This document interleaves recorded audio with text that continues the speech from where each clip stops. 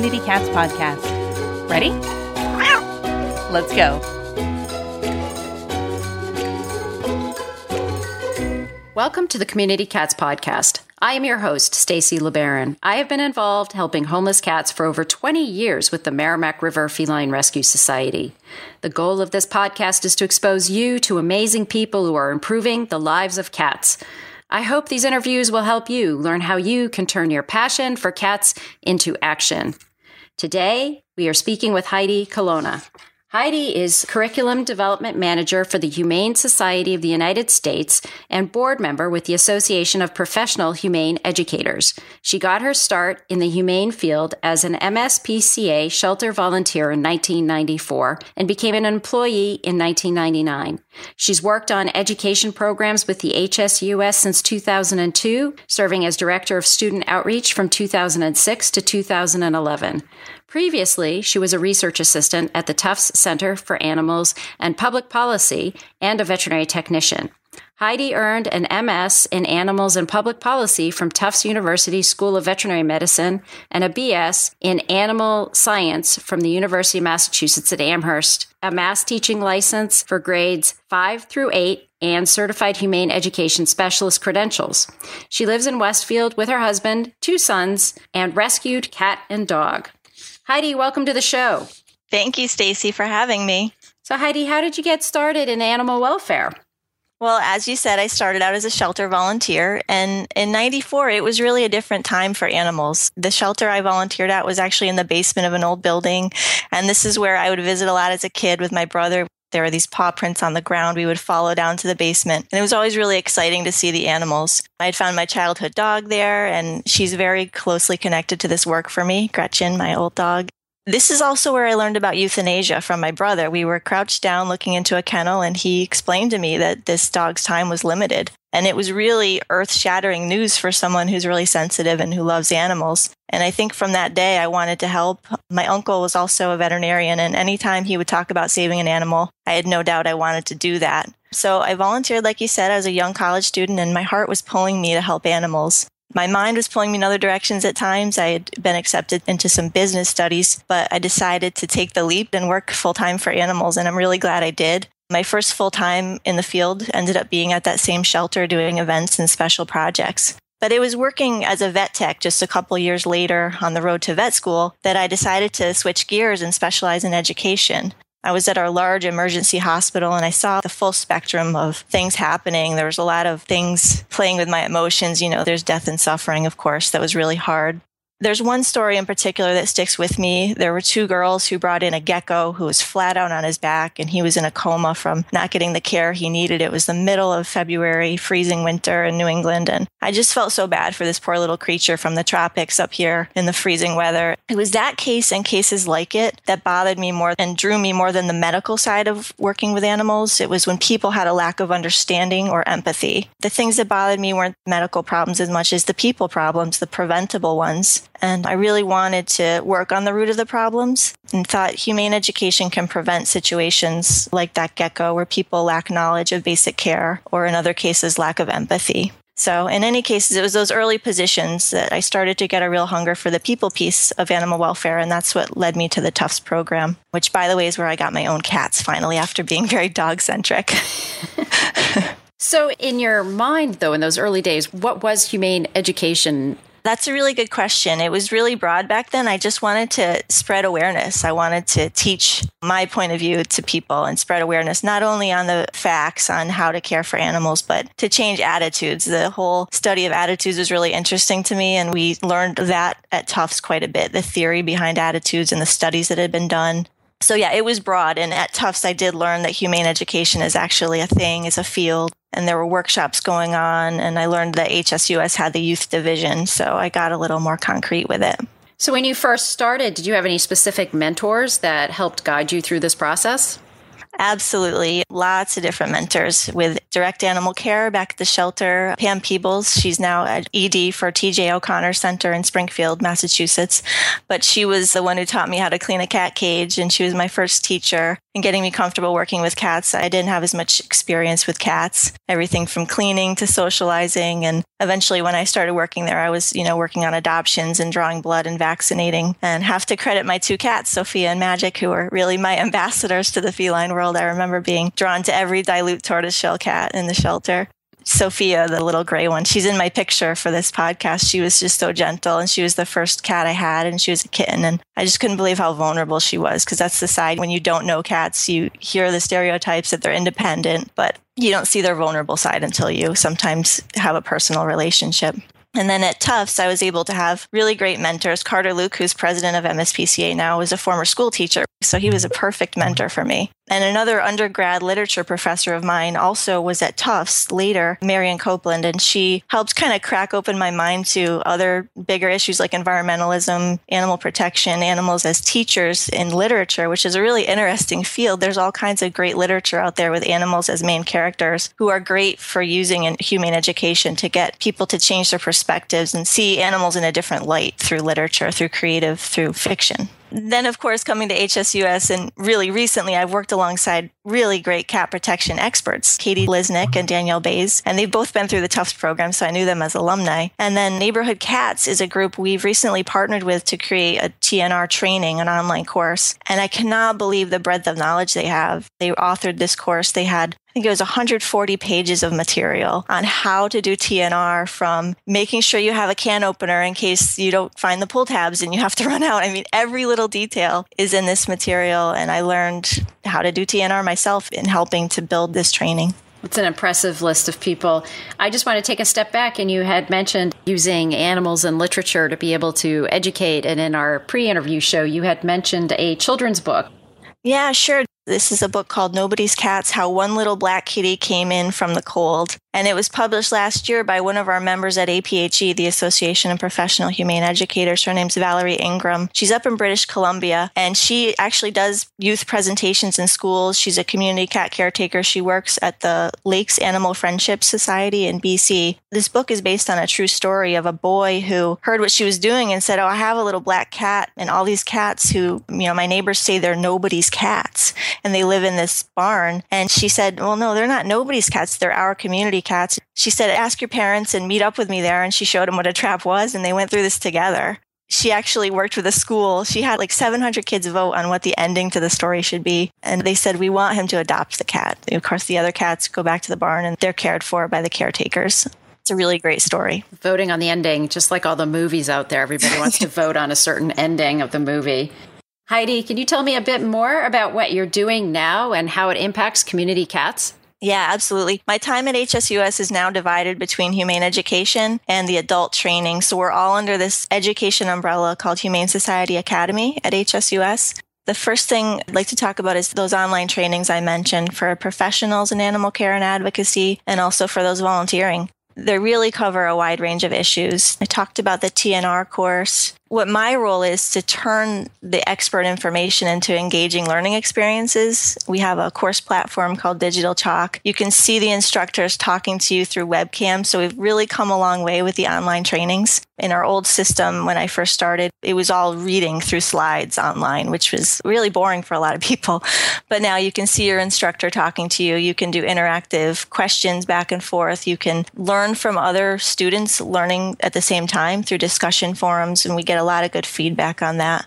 One of our most popular programs is actually called the Certified Humane Education Specialist Program. You mentioned I earned that credential myself, and we still teach that, and it's really popular. So this is to learn how to actually learn the theory behind humane education and how to go into schools and develop a lesson plan. This is a series of courses. You take 5 courses to get that credential from the HSUS. I've also been involved in a lot of webinars, free webinars. I just presented one on catios with Cynthia Chomos of Catio Spaces and Karen Krause from Feral Cat Coalition of Oregon, Jennifer Hillman and Danielle Bays with the HSUS. It was a really fun webinar about these cat patios, which are kind of all the rage, especially in the Northwest. They do these home and garden style catio tours. And then we're doing one August 31st on managing public and free roaming feline health concerns with Dr. Sandra Norman, a public health vet. So yeah, I really love being involved with courses and webinars because, like we were saying in the pre-show, not everybody could get to conferences in person. So these are ways for sharing to happen and learning to happen, and you could be right in your home. Yeah, I love online education myself. I think that if you can't be at a conference and you don't have the time or the money, you have a couple of kids, I have a couple of kids. Sometimes it's hard to, get away from the kids. Yes, it is. So online education is great. I'm a big fan of on-demand online education too. You do lose a bit of that community feeling, that interaction, but yet you can do it at any time and whatever works for your schedule. But I do think that it's so important to have education in your life constantly if you are assisting community cats. And now let's take a moment to listen to a few words from our sponsors. Ready to make a big difference for cats in your community? We've got an exciting opportunity that can jumpstart your efforts. The Community Cats Podcast has launched Community Cats Grants. When you qualify for this innovative program, you'll gain valuable knowledge about how to raise funds for your spay-neuter efforts. Plus, we'll match the funds you raise up to $1,000, doubling your ability to make a difference for cats. Fundraising doesn't have to be scary. We'll be with you every step of the way. Check it out. You can find all of the details on the Community Cats Podcast website under our education menu. Let's join forces to make the world a better place for community cats. What is the typical student like who signs up for these? Are they employees at shelters or volunteers, or is it a mixture of people? Yeah, we get a lot of people who are learning, who are working with groups like Neighborhood Cats in New York City, who are working for a nonprofit, all-volunteer TNR group, instead of staff who are leading the charge or other volunteers having to do the training, volunteers will just get sent to our online course. We have shelter professionals. It's the whole gamut of people looking to help community cats.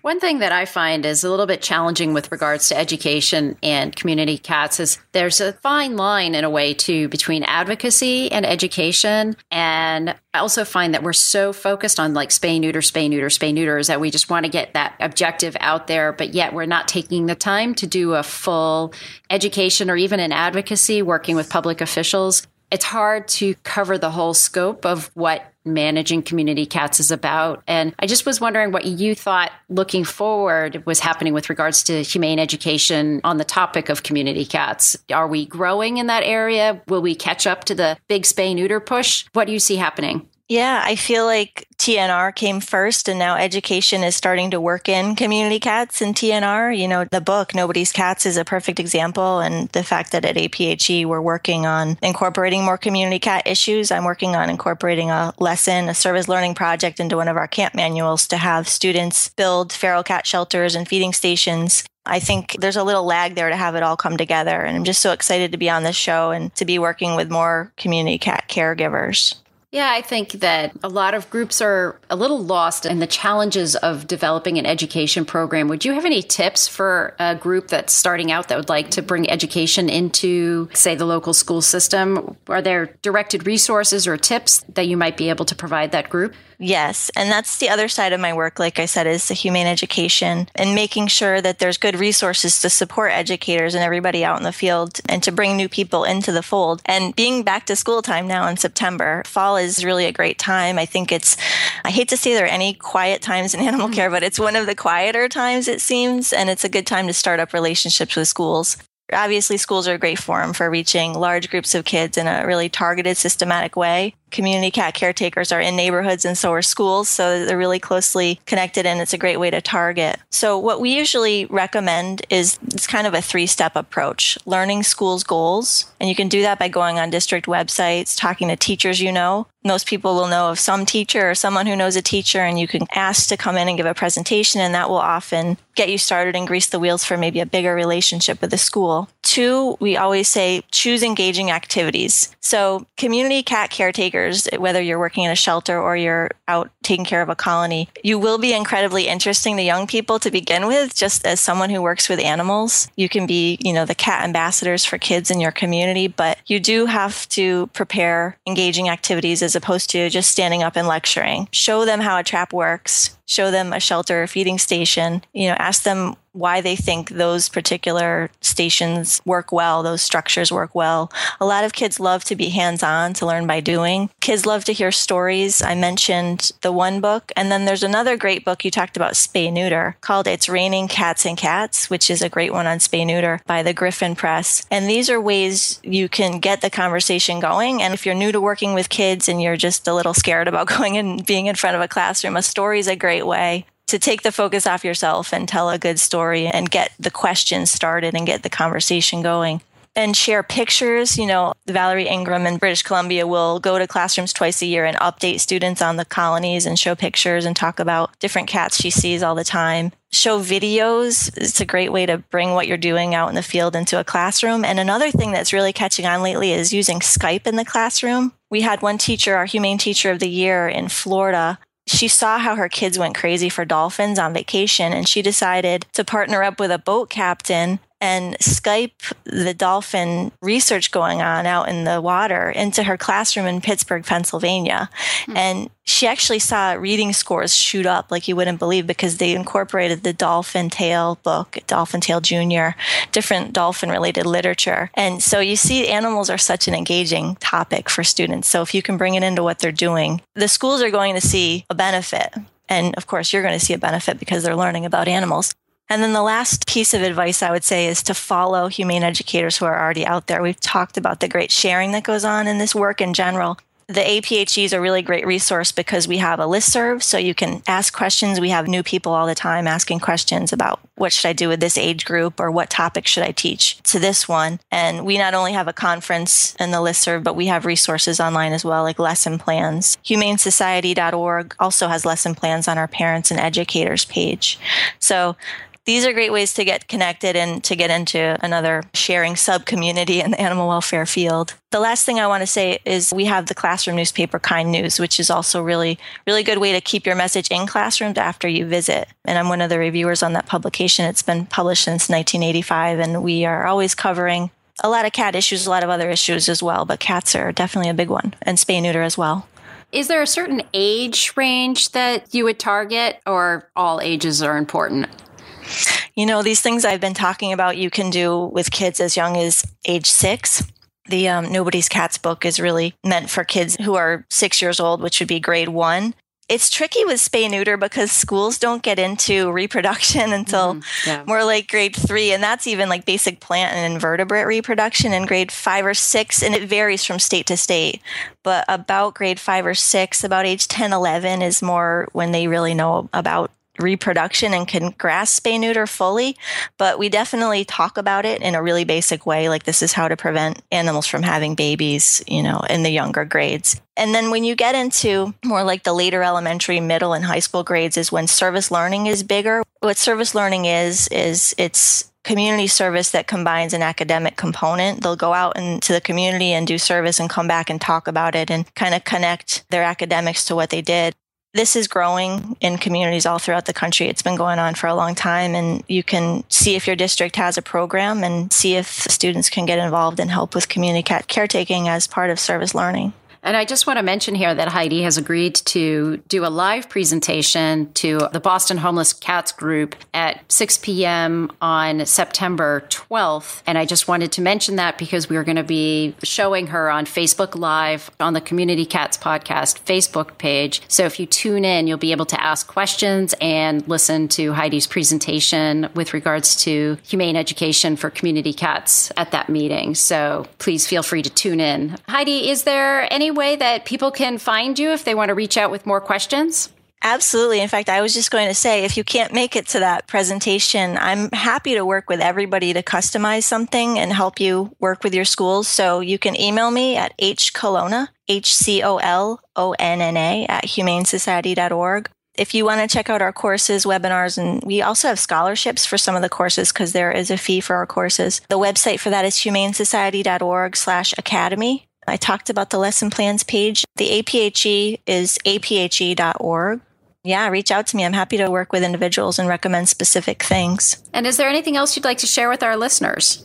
A couple things I see those in TNR and sheltering getting so overwhelmed. It's really common. We do have a new course on compassion fatigue, compassion stress. It's called Building Your Balance. So I just want to throw that out. I think that's really helpful for those of us who work in this day to day. In addition to the formal humane ed work, everybody doing community cat caretaking is a role model. So I just encourage everybody to talk with kids in your neighborhood as you're feeding. If they're seeing you, to start conversations, ask them if they like cats and tell them what you're doing. And you really are good role models for kids. And I would hope that kids take note of what you're doing and that you can start some relationships. Heidi, I want to thank you so much for joining us today. And I hope you'll be willing to be a guest on our show in the future. Thank you so much, Stacy. It was my pleasure. Thanks for listening to the Community Cats Podcast. If you could go to iTunes and review the show, we'd really appreciate it.